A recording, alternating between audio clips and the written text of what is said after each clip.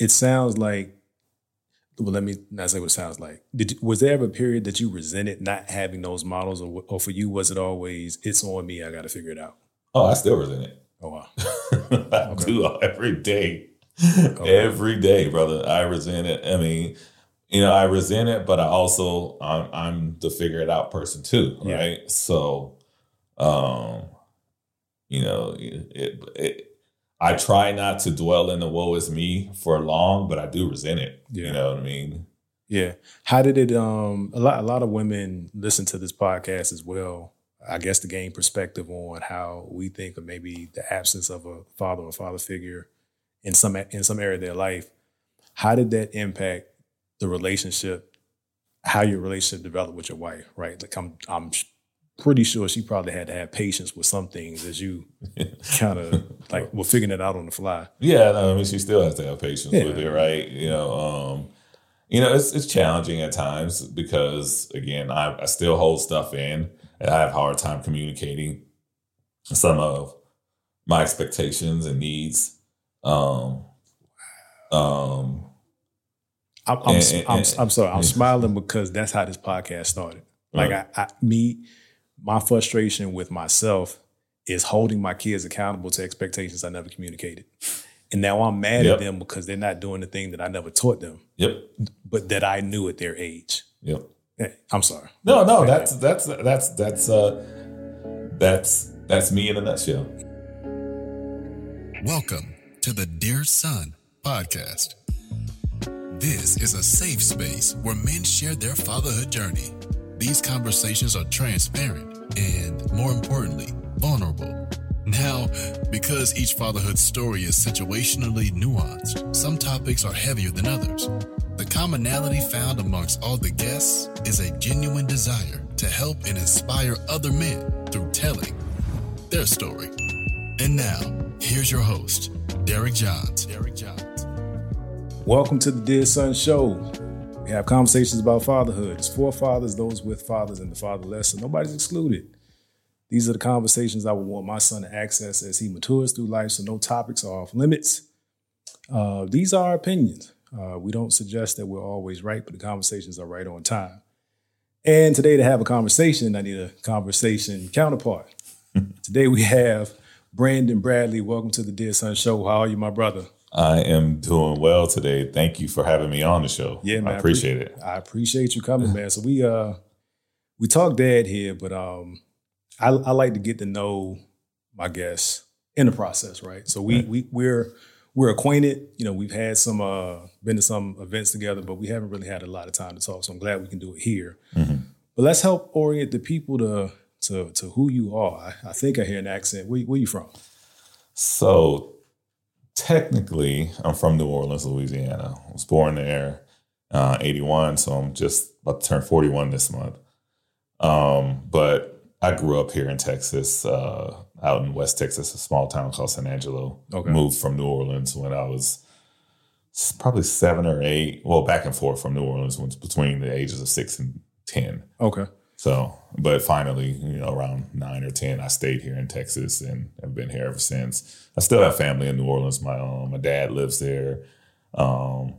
His entire side of the family lives there. My mom side of the family ended up moving to Texas, probably in 96 or 97. So that side of the family lives here. Okay, cool. You said your birthday is this month or next month? No, it's this month. This month what? What's the 28th. Almost a Virgo, man. I won't hold that against you. No, brother, Libra scale, man. My birthday is at the time of this recording, it's a week from today, on the 8th. Nice. I'll take September. September's good. There we go. It's a strong month. Month. So you mentioned your mother and your father. What was the family dynamic growing up? Did you have brothers and sisters, both parents in the house? How did that work out? Yeah. So I have one older blood brother. Same mother, same father. He's 2 years older than me. My mom and dad were married for about 10 years. They actually got married in 1984 or 5. So it was after myself and my brother were born. Okay. They ended up getting married, and then they ended up getting a divorce around 95, 96 or so. Officially divorced around that time. You and your brother Did you say if you were older or younger? He's older. He's older. By how much? 2 years. Okay. Were y'all close? We weren't growing. We were as close as, a brother, 2 year apart brothers can be fighting all the time, stuff like that. Obviously as he got older into high school and things of that nature, he started doing a little different stuff, got into different stuff than I was into. But then after college, we became adults. Me and my brother and I are pretty close at this point. So I never had an older brother. I got not by blood anyway. I got my group of guys that I call my brothers, but I'm always envious of what that dynamic is, to have that partner to rough up in the house. I had an older sister by 5 years, and we didn't rough-house or anything like that, but similar to your story, we only got close after we were both out of the house. Like when she went to college and came back, I realized that, that she had some utility in my life. I actually loved and missed her. What was the relationship like with your dad prior to your parents' divorce? That's interesting. So my parents kind of went through again, as I said, they got married maybe 4 or 5 years after, I was born, which being the youngest. So I guess it was maybe about 6 or 7 years after they met, had my brother or whatnot. They fought a lot. They broke up, got back together, broke up, got back together, broke up, got back together a lot. And that's part of the reason why, we split time between being in New Orleans and being in San Angelo those first couple years. And then by the time we ended up moving to San Angelo for good, I think my parents may have been together another 3 or 4 years at that point, and it was rough. Yeah, it was a rough couple of years. They fought a lot, broke up a lot. A couple mornings, my dad would go to work, and my mom would say, "Hey, Brandon and Quentin, y'all ain't going to school because we moving today." Wow. So that's. Those are kind of the dynamics that we had in our household kind of growing up until, all that stuff. So you say that, I know you're not laughing it off. You're a jovial person. Yeah. In that moment, like, how do you process that at whatever age? I mean, if you're living in the house when you're depending and your environment is the expectation that this is life, right? Right. Mom, dad, whatever. We live here today. Right. Then tomorrow you don't live there without any kind of warning. How did it impact you? It was a very impactful. For me, I still to this day I hold a lot of stuff in. I have a lot of trouble expressing my emotions, right? So kind of dealing with, like seeing that environment and those kind of changes and whatever else is going on between them. It impacted me in the sense of just, being able to express myself and really understand what's going on. Yeah. So, yeah. Definitely want to come back to that, but I kind of want to try to progress through chronologically, as much of your story as we can capture. So what was the most memorable time that happened? Or was there a final time where that happened, where it's we up and move, or was it the divorce was kind of, they had more time to plan it out and they saw it, had more time to prepare in that regard? Yeah. So, I can go into several memorable times, but, my father, he started selling recreational medicine. Oh, okay. He started selling recreational medicine. Herbalist. Yeah. Okay. No, they definitely was. No. This is right. this is the 80s, late 80s, early 90s, brother. Okay. I wish it was her herbalist was I'll come back to it. I remember one time my brother, and I think I may have been like 11. Well, I may have been like 9. And my brother goes, "Hey, I think mom and dad do drugs, right?" Wow. I was like, "No, they don't." At that time, he was talking about marijuana, but still, it's like, "No, I don't know, they don't. Why are they buying it on the street?" Right? But to your point, I remember kind of the moment that sticks out in my mind all the time is, again, my dad started selling and he actually started using also. And is this Louisiana or Texas? This is in Texas. Okay. So, and I'll go back to how we got to Louisiana, to Texas here shortly, but he came home and I remember him taking out a lot of money, right?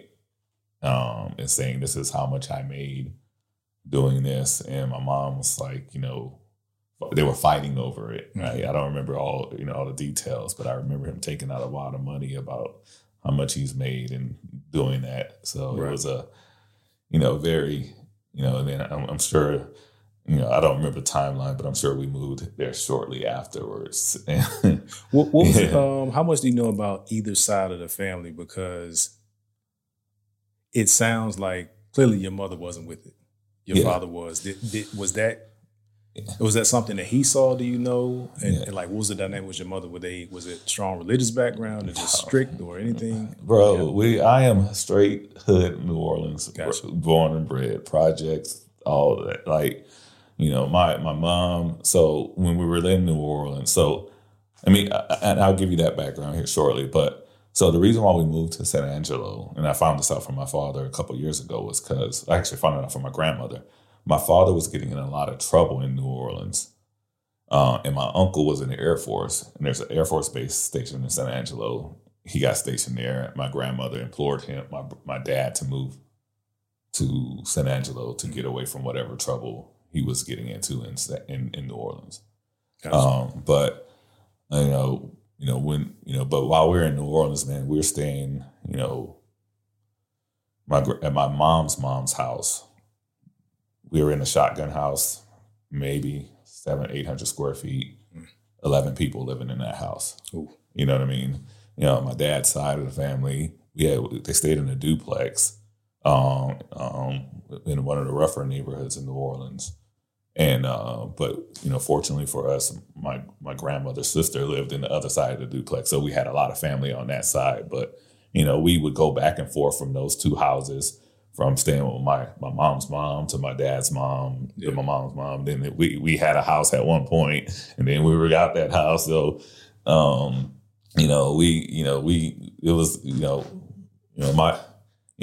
and just getting back to just my family dynamics, my family history.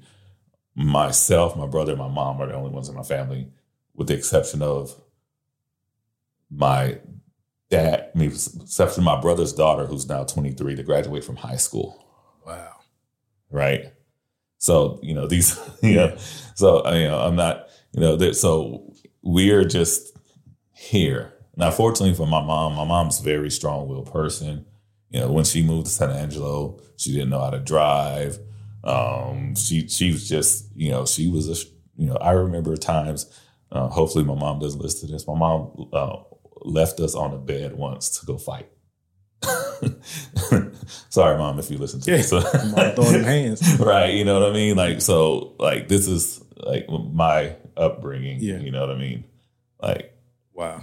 How did that, I guess, inform your personality at a young age? Were you disruptive in school? Were you more reserved? Like, what was your personality in that environment? Very, I'm still a very reserved person. I'm probably lying about that, but but in school I was very reserved, very shy. I was fortunate enough to be not to bragging, but I was a little smarter, or I was able to pick up school Gotcha. better.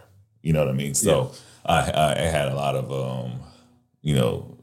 benefits for myself personally, just because of my ability to pick up whatever was going on in school. Gotcha. You know what I mean? Gotcha. So cool. So now, your dad's pharmacy business wasn't celebrated by your mom. Right. Y'all ended up in Texas. What was that shift like for you? Were the conditions extremely different? Was it one hood to another hood, or was Texas? No, Texas very was great. different? Okay. Texas was the best thing for us. Okay. The entire family. You know, and again, even my mom's side of the family that ended up moving there with whatever struggles that they've gone through, but they're still better off for moving to Texas. But it's the best thing that ever happened to us, because I can only imagine who or what I would have been if I would have continued to grow up in the environment I was in New Orleans. Yeah.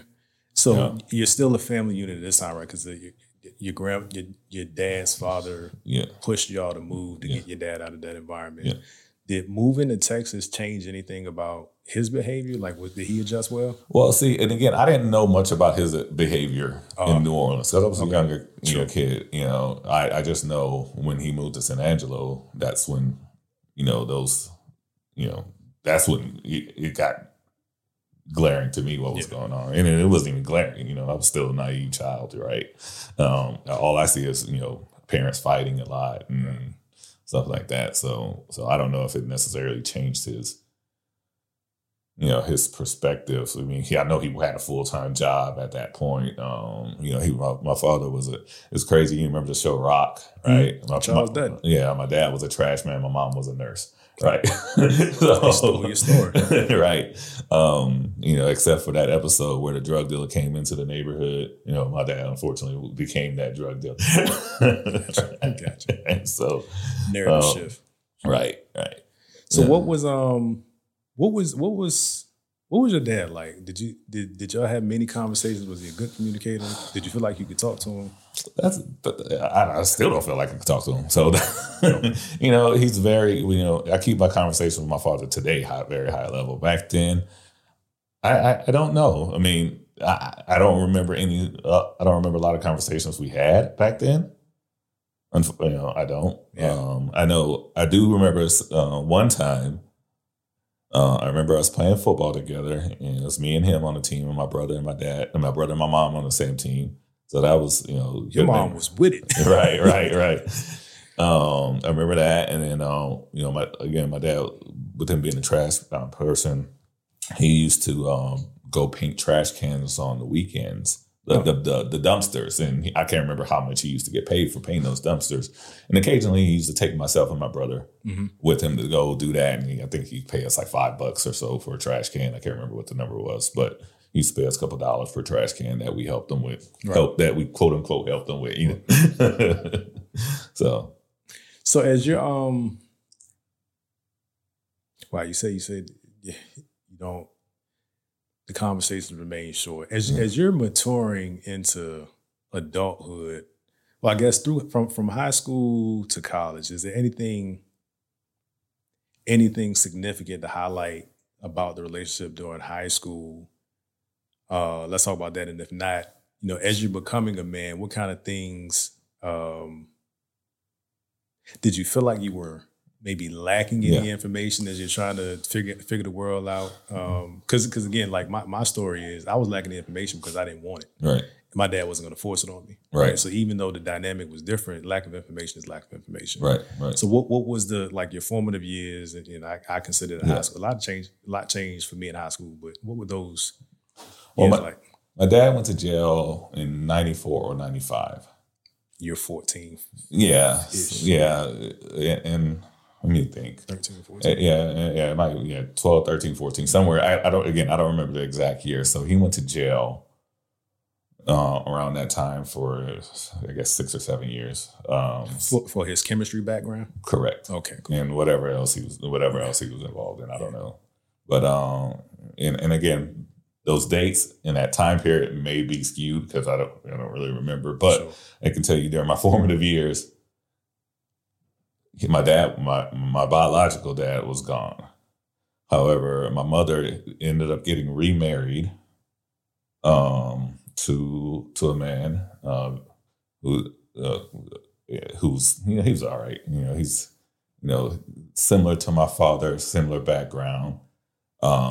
He was in my father's drug of choice was crack. My stepfather's drug of choice was heroin. Fortunately, he was not,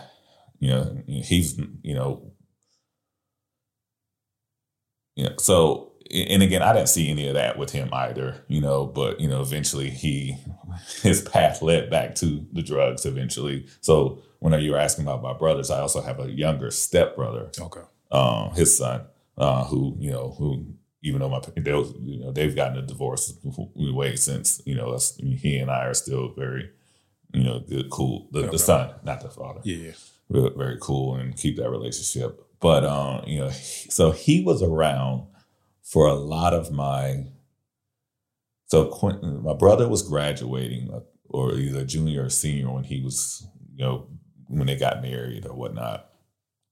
And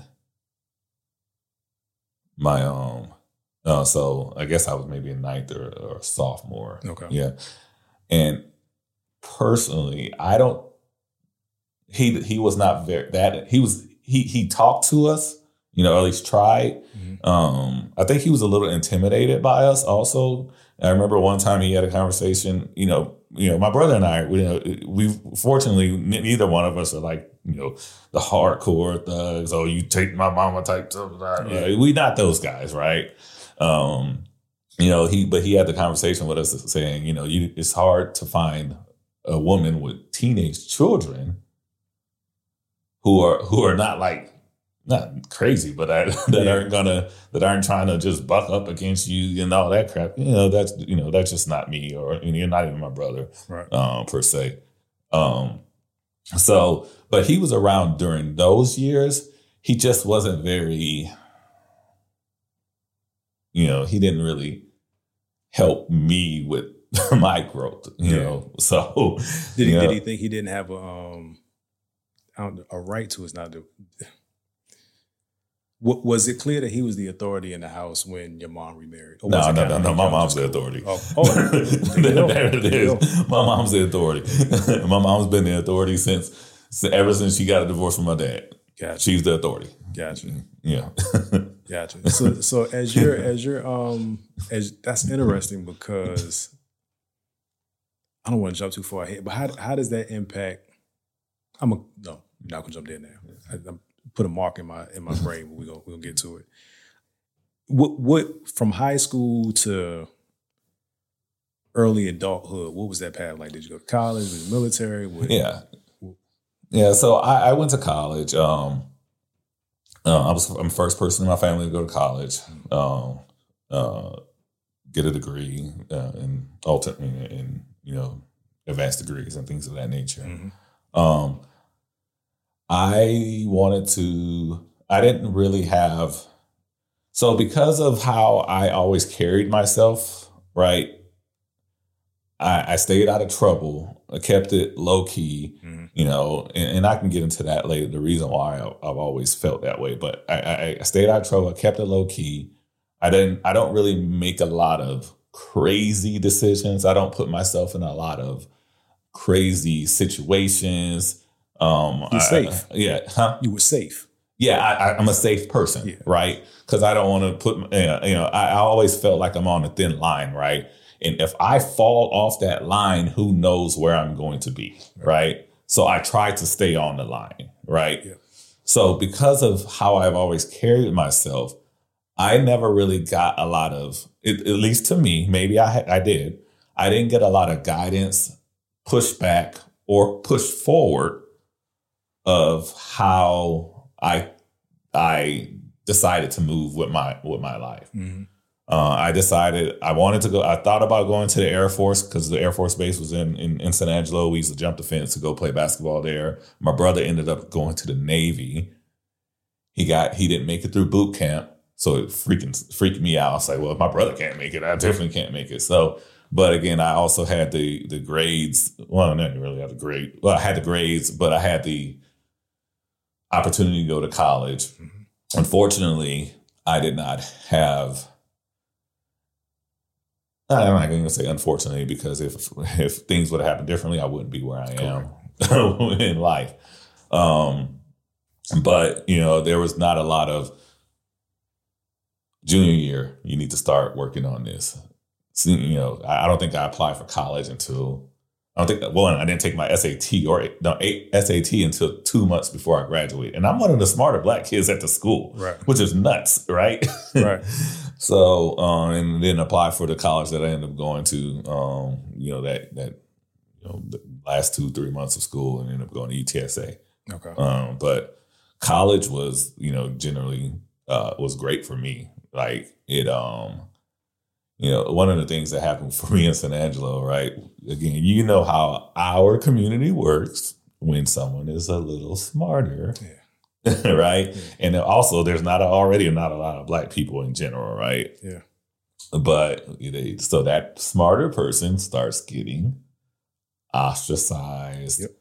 And then, then also some people in school knew about my background with my father. And I used to get made fun of about the crackheadness and stuff like that too, which was really rough on me growing up.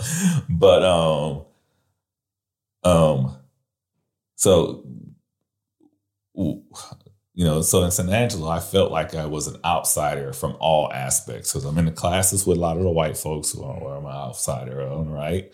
And then the Black folks are looking at me like, well, he's still an outsider. You're a nerd, you're a smart guy. Right. Even though I come from a situation similar or worse than them, I just happen to have moved from, because of one of those moves that I talked about. Mm-hmm. We lived in a Black neighborhood. We ended up moving to the other side of town, which was more of the whiter neighborhood mm-hmm. or whatnot. But now, because I'm living over there and I'm a smarter kid, now I'm a base kid because I live by the base. And, right. We're just so anyway, but getting to college really kind of helped mold me and also mold my sense of being Black again, right?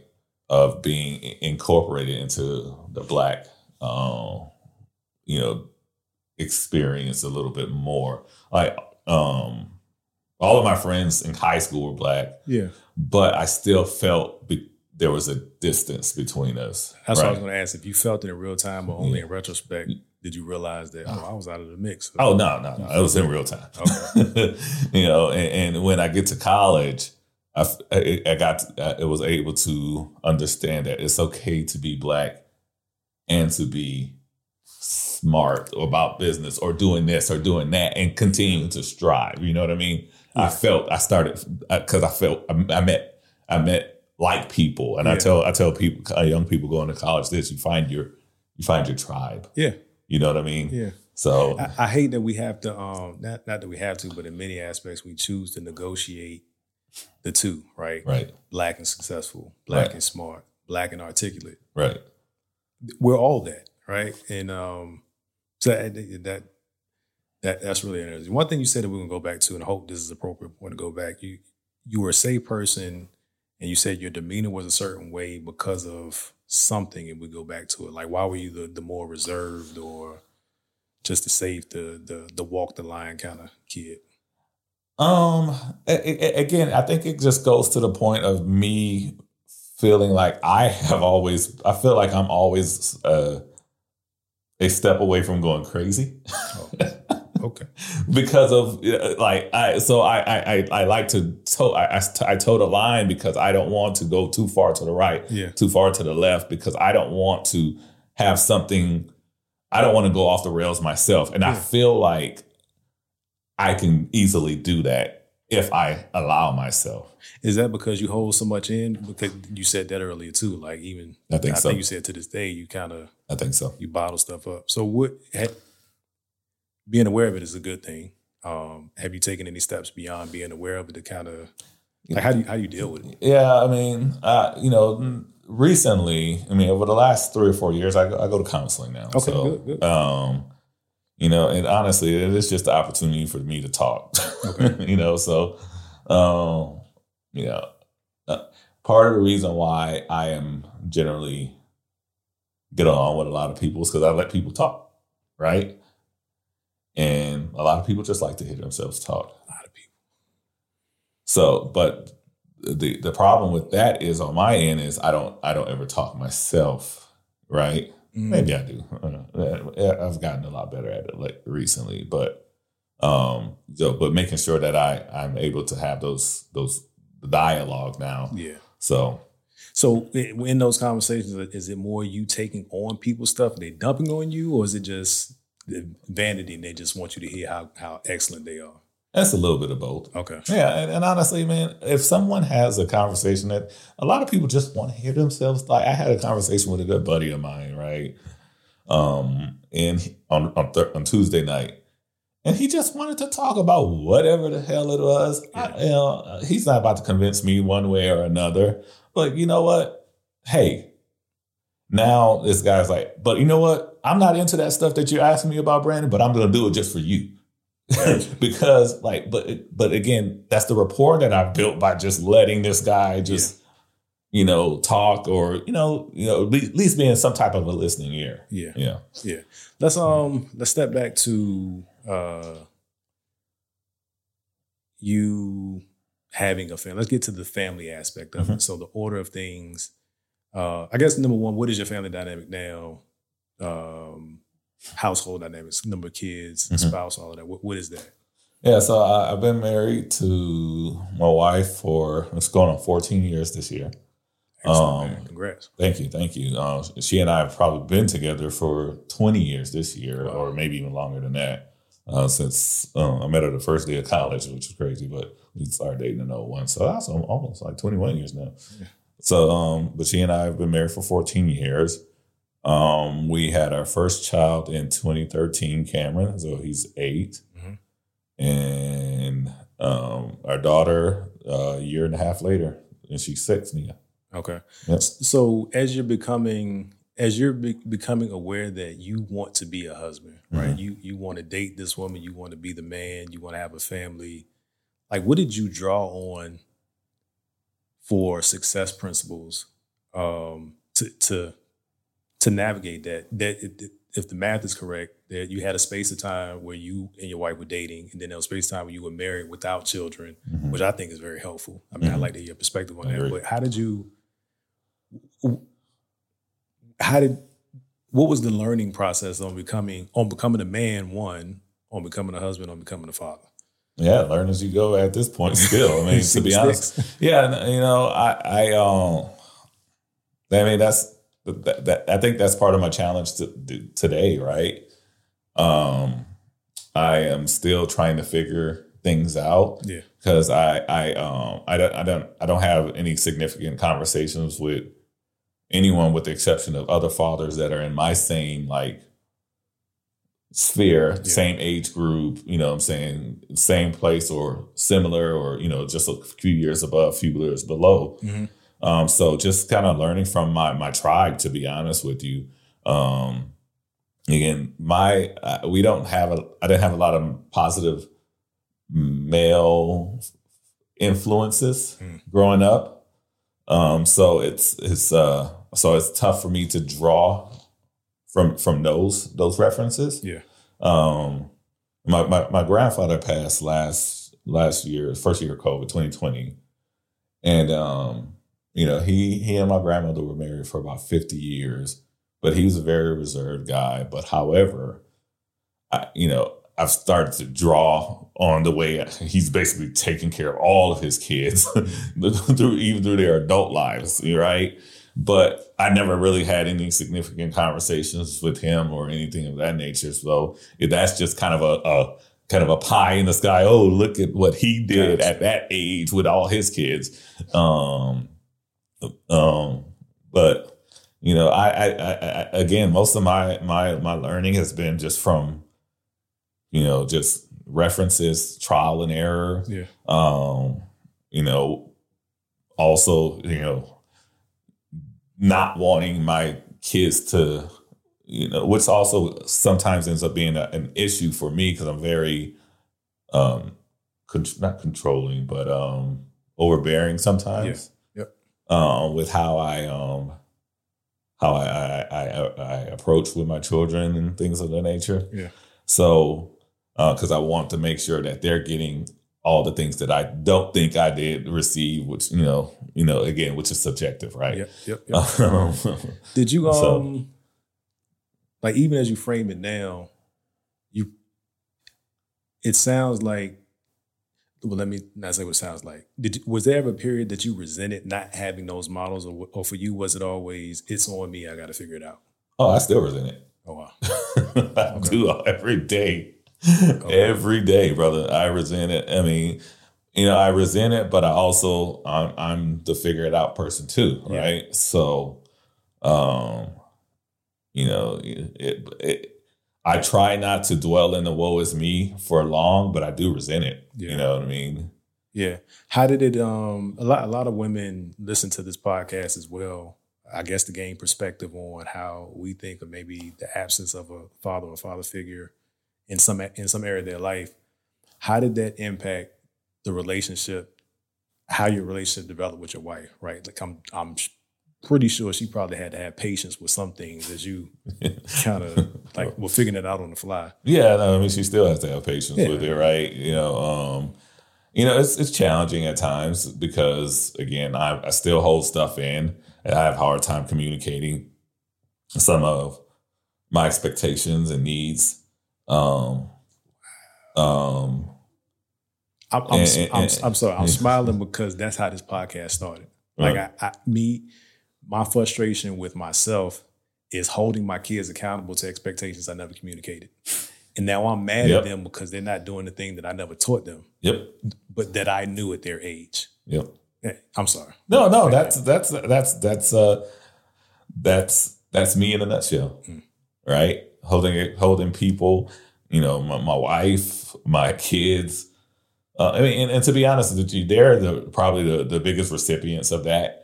Because honestly, everybody outside of that, I understand that. This is about to sound bad, but they're, with the exception of like my mom and my brother, but they're replaceable. That was one of the words that I was like, what is he gonna say? They're expendable. Expendable or replaceable, and it's a show to them, right? It's not it's weird that we dump on the people that we trust and love the most that mean the most to us. I guess partially that's a sign of vulnerability with them, right? But not being able to articulate it comes out all bad for me a lot of times. Yep, that's me. That's me. So what is some of your like immediate concerns with how it impacts your children?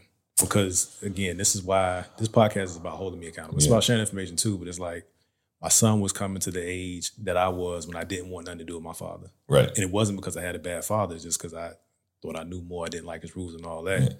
And it's almost like that paralyzing fear that, okay, if I do this, do I push him away? Right. If I actually give him the information that he needs, how's he gonna feel about it? Like I was in my head about a lot of that. And I'm not saying that's your story, but how does it like what are you consciously aware of and how you parent that you gotta be super mindful? I gotta be super mindful of this. Let me tell you, my biggest fear is that I'm gonna do irreparable damage to my children. So I try to, because I yell too much. Like way too much, a little bit overbearing sometimes. Going back to what I was saying about me being safe, trying not to make mistakes and stuff like that. Sometimes I don't give them enough chances with mistakes, especially given their age, right? Yeah. I could tell you, like, sometimes my daughter, she's just in her own world at times, and even when I'm yelling at her, most of the time she still doesn't care. But there's times where I yell at her and she's like, she takes it to heart. Yeah. Like my son,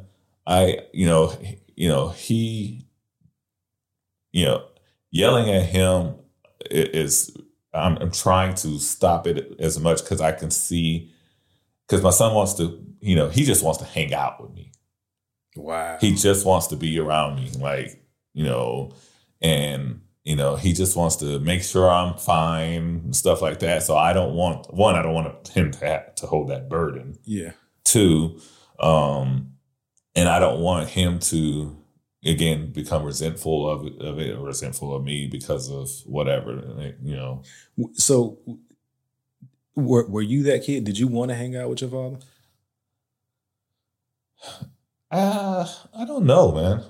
That's a good question. I don't know. I don't know the answer. I know we didn't. So right. Because I'm wondering how it is. Because similar to me, like I didn't want to hang out with my dad, but my son now, he's like, Dad, you going to the studio? Dad, you doing this? Can you I see him trying to find more common interests with me than oftentimes I do with him. Because I think, he just wants to sit in his room and play his game. He's like, well, no, you never came and said, let's go bowling. Right. I would like to do that. How do you? How do you process that?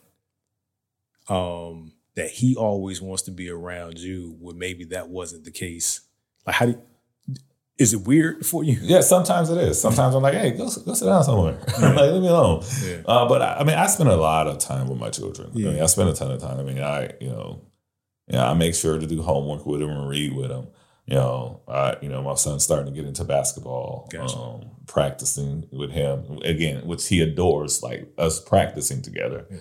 He likes playing video games, right? And he just like, I'm not even that good anymore, but he still just wants to play with me. You know what I mean?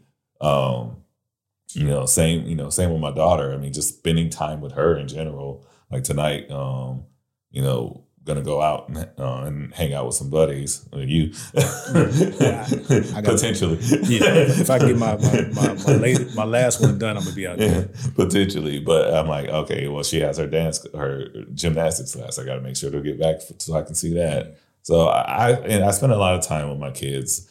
But again, sometimes I, when I'm into my head, right, I start, like, get away from me, leave me alone. So.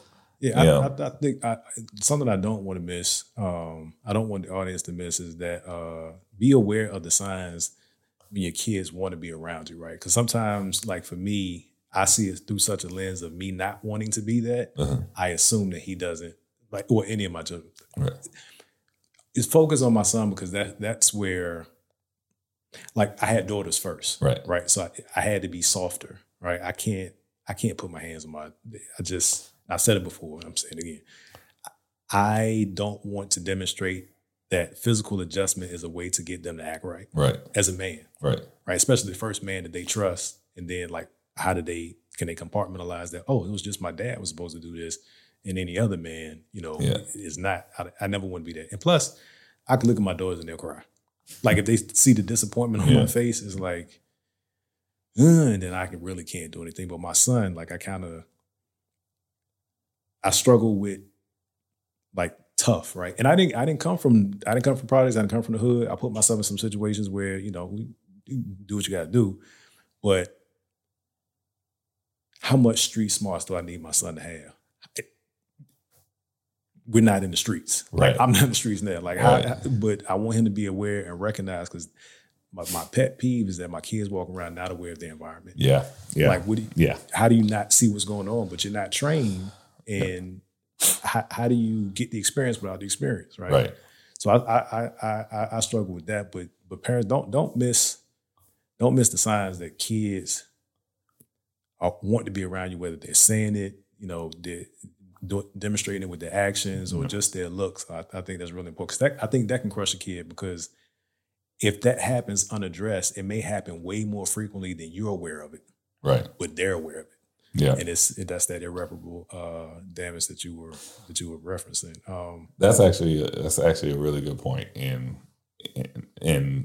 something that I'm going to take to heart, to be honest with you, because you're right. You're not aware of it, right? Yeah. But those are things that are going to be those are stacked and stored in their memory banks, right? Stacked and stored, and then all of a sudden it comes out one day, compounding. Yeah. I know you're asking the question, but one of the things you said, one of the things you just said was the street smarts aspect of it, right? Mm-hmm. And I had a conversation with my brother. My brother has a 23-year-old daughter, and then he has a 9-year-old son. Mm-hmm. So his son and my son are a year apart. Okay. And we have this conversation about, here's the reality, bro. Like, our kids are suburban kids. Right? Like, even though we grew up this way, like, our children are suburban kids, man. Like, so yes, we definitely don't want them to be unaware of their surroundings, right? And honestly, maybe it's too even early for them, like, at least on my children's side, our kids, with them being 9 and 8, right? Mm-hmm. Maybe it's too early for them to be fully aware of these surroundings, to be, what I mean? Was I aware of those surroundings at that age? Yes. But maybe it is. So we have to we have to make sure that we're understanding the environment that we are putting them in. Correct. And having them grow up in. Right. because they're not growing up the same way. Yeah. You know, my kid can't go down the street right now without me watching him. And, you know, when I was young, I'm bye. You know what I'm saying? What time do I have to be back? Right. So, yeah. And then with COVID taking away a couple of years of their maturing and interacting with each other, like I see it now. We go to a game. We went to a game, and I'm putting you out there, son. We went to a high school game, and a couple of his friends was walking around, and they stopped. They was like, "Yo," he was like, "Nah, like I'm not leaving." Like he was sitting on the same road with me, and I was just like, I wanted my parents to drop me off a block from the game. Like you won't even see me with it. So I wonder how much of it is like he really values time around me, or is it like just lack maturing or nervous in social environments. As we start to wind down, I want to make sure that this, I don't think it comes across as doom and gloom, but I want to talk about some of the positives, man. What's your, I put a dad tag out on IG and asked a few questions, and one of them was, what is your biggest flex as a father? What do you do well? Like, what do you, I do this. Yeah, I mean, honestly, spending time with my kids. Dope. I spend a ton of time with my kids, man, and they know it, man. Yeah. Like, you know, being, you know, I'm reading with them, you know, I'm playing basketball with them, you know, I'm dancing with them, you know, and I smile a lot, man. You know, you don't look like what you've been through. Huh? So you don't look like what you've been through. I hide it well, or mask it, you know. Yeah. But you know, I smile a lot. And again, I just spend a lot of time with them, man. Yeah. You know, my wife was in school for about 3 years in the last. My wife just got her PhD. Dope. Congratulations. She graduated last August, so you know that was very time intensive for her. So during that time, man, I really got to, you know, there was some bad in there, but there was also some good in there, and just the opportunity, a lot of good in there. Just the amount of time I got to hang out and spend with my children. Yeah, you know. So I, and again, I continue to do that. You know, just the time and making sure that I'm there for them, and you know, again, I'm working on being able to listen when they're talking. I get that. It's very easy to dismiss kids. It is. Again, when they're asking for your attention and you fully intend to give them attention, just not when they ask for it, and how demoralizing that can be for them. Yeah. So I know I got to be more aware of that, because like if I'm working on my computer and my youngest daughter is the one that's mainly up under me, is the one that's always going to come check on me. Like my older ones, so I got 19, 16, 15, 9, and 7 right now. The two oldest are girls, my son, and then the daughter that I'm talking about is 9, and my youngest son is 7. But she, even at 9 years old, she cares so much about how people around her are doing. And she internalizes it. So I got to be aware when she comes in the room and I'm literally engaged in something that needs all my attention, that I don't just kind of shoo her off or shoo her away. So that's definitely something I got to work on too. What do you want your kids to remember about you? Not that you're going anywhere anytime soon. Yeah. No, honestly, that I love them, and you know, my intentions for them are just to grow and be healthy. Yeah. And honestly, do whatever makes them feel happy. You know, and that I'm going to support it. So that, I don't know if that's new with our generation or just new in my family. The generation I'm in my family is that two things can be true. You can love what you do and you can be really successful, and it can be very lucrative, right? And that's something that my kids are seeing in real time as my journey is changing. As we were probably talked about before at one of those events, but kind of rehashing before we started recording. My last day in my corporate job is, at the time of this record, is actually 4 weeks. Well, 4 weeks and a couple of days. And it's like, that's been my identity for a long time.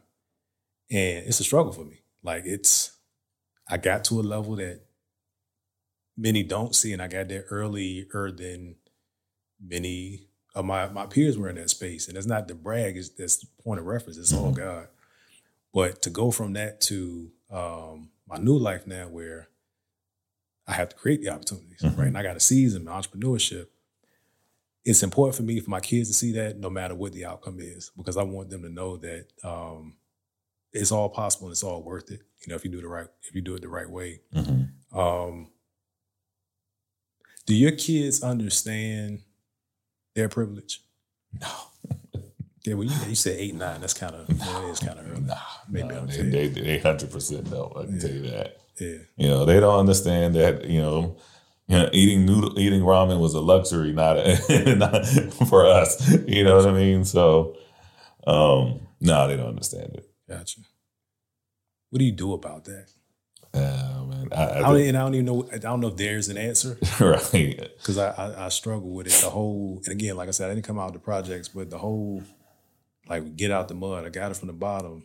Like, why do we resetting the bottom for the next generation, or make that the expectation? Right. Not that you're saying it, but just like that's something I struggle with in our community is get it how I got it. No, you got it. You're a stepping stone. You're the block. You're the foundation for. No, I mean, so one, I'm going to clarify. I never actually lived in the projects. Okay. Just around the project. Okay. I don't want to misrepresent myself. Sure. But to your point, I mean, but why does it have to be a struggle for them? Yeah. Right? It doesn't have to be. Granted, everybody's going to go through their own trials and tribulation with whatever they do. Yep. Right? So our job as parents is to set our children up, because nobody else does that. You know what I'm saying? Like, no other racial group does that. Our job as parents is to set a foundation for our kids, and then they can figure out where they're going from there. But the foundation doesn't have to be the bottom. Yeah, dig it out again. Right. You don't have to dig it out again. The foundation can be, 3 steps above the poured foundation now, right? So that, and there's nothing wrong with that. Yeah. I mean, because eventually the children are going to figure it out, which way they're going to go anyways. And they're going to go through whatever trials and tribulations that come with their story. Yeah. But, we don't have to give them hours. Yeah. Yeah, we don't, and again, that's also a struggle for us, and I know we're winding down here, but like, our generation, and there's our generation, unfortunately, had the crack era as the foundation, right? And I'll say this: it did irreparable damage to our community. Absolutely. And now, the generation of fathers after that, granted, some of them still have their struggles and things of that nature. They're trying to fix the damage that happened between them and their fathers, right? Whether it was jail, the drugs, or whatever the case may be. There's the fathers, of the late 70s, early 80s, and early 90s were. There's a lot of them that were just gone for whatever reason. So our generation is trying to fix that. I don't know any Black fathers my age that aren't in their children's lives somehow, and aren't act like, and when I say just because you're giving your, the child support. No, most fathers in my age group are active in it, whether they're with the mother's child's mother or not. They're active, so they're trying to fix that level of fatherhood. Yeah. Even my friends that are, let's say, some of my friends who are Nigerian, for example, and their fathers were around, right? But again, they have that relationship. Some of them have that relationship where their father was a little, he was there, but they didn't have, that active dynamic with their dad. But those parents, even them, their very active into their children's lives, taking their kids to, your dad ain't taking you to no party, no kid's birthday party, right? That's man. So, all right, here's what we're gonna do, right?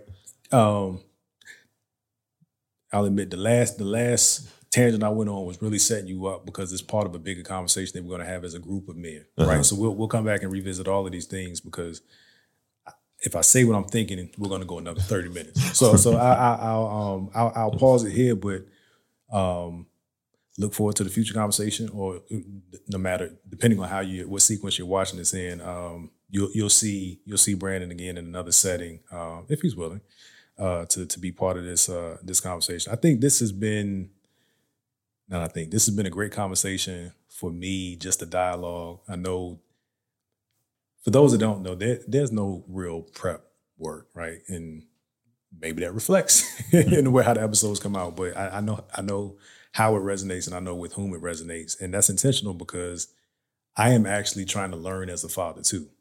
So whether you're older than me, younger than me, our experiences are different. And there's something that I can glean from conversation that helps me either think different or adjust something. So that's why the conversations are the way they are. But this one, I know I've gotten some very specific things that I need to work on, especially like the whole being dismissive, right? Yelling isn't my thing. Yelling is on my wife's side of the family. Like, they're just a louder family. My family was very reserved, right? And that's why I was interested in how you became that person. But just in ensuring that we're looking at the activity of the kids, whether it's what they're saying, what characteristics they're demonstrating, or that their behavior when they're saying that they want to be around us, and let's not, take it for granted.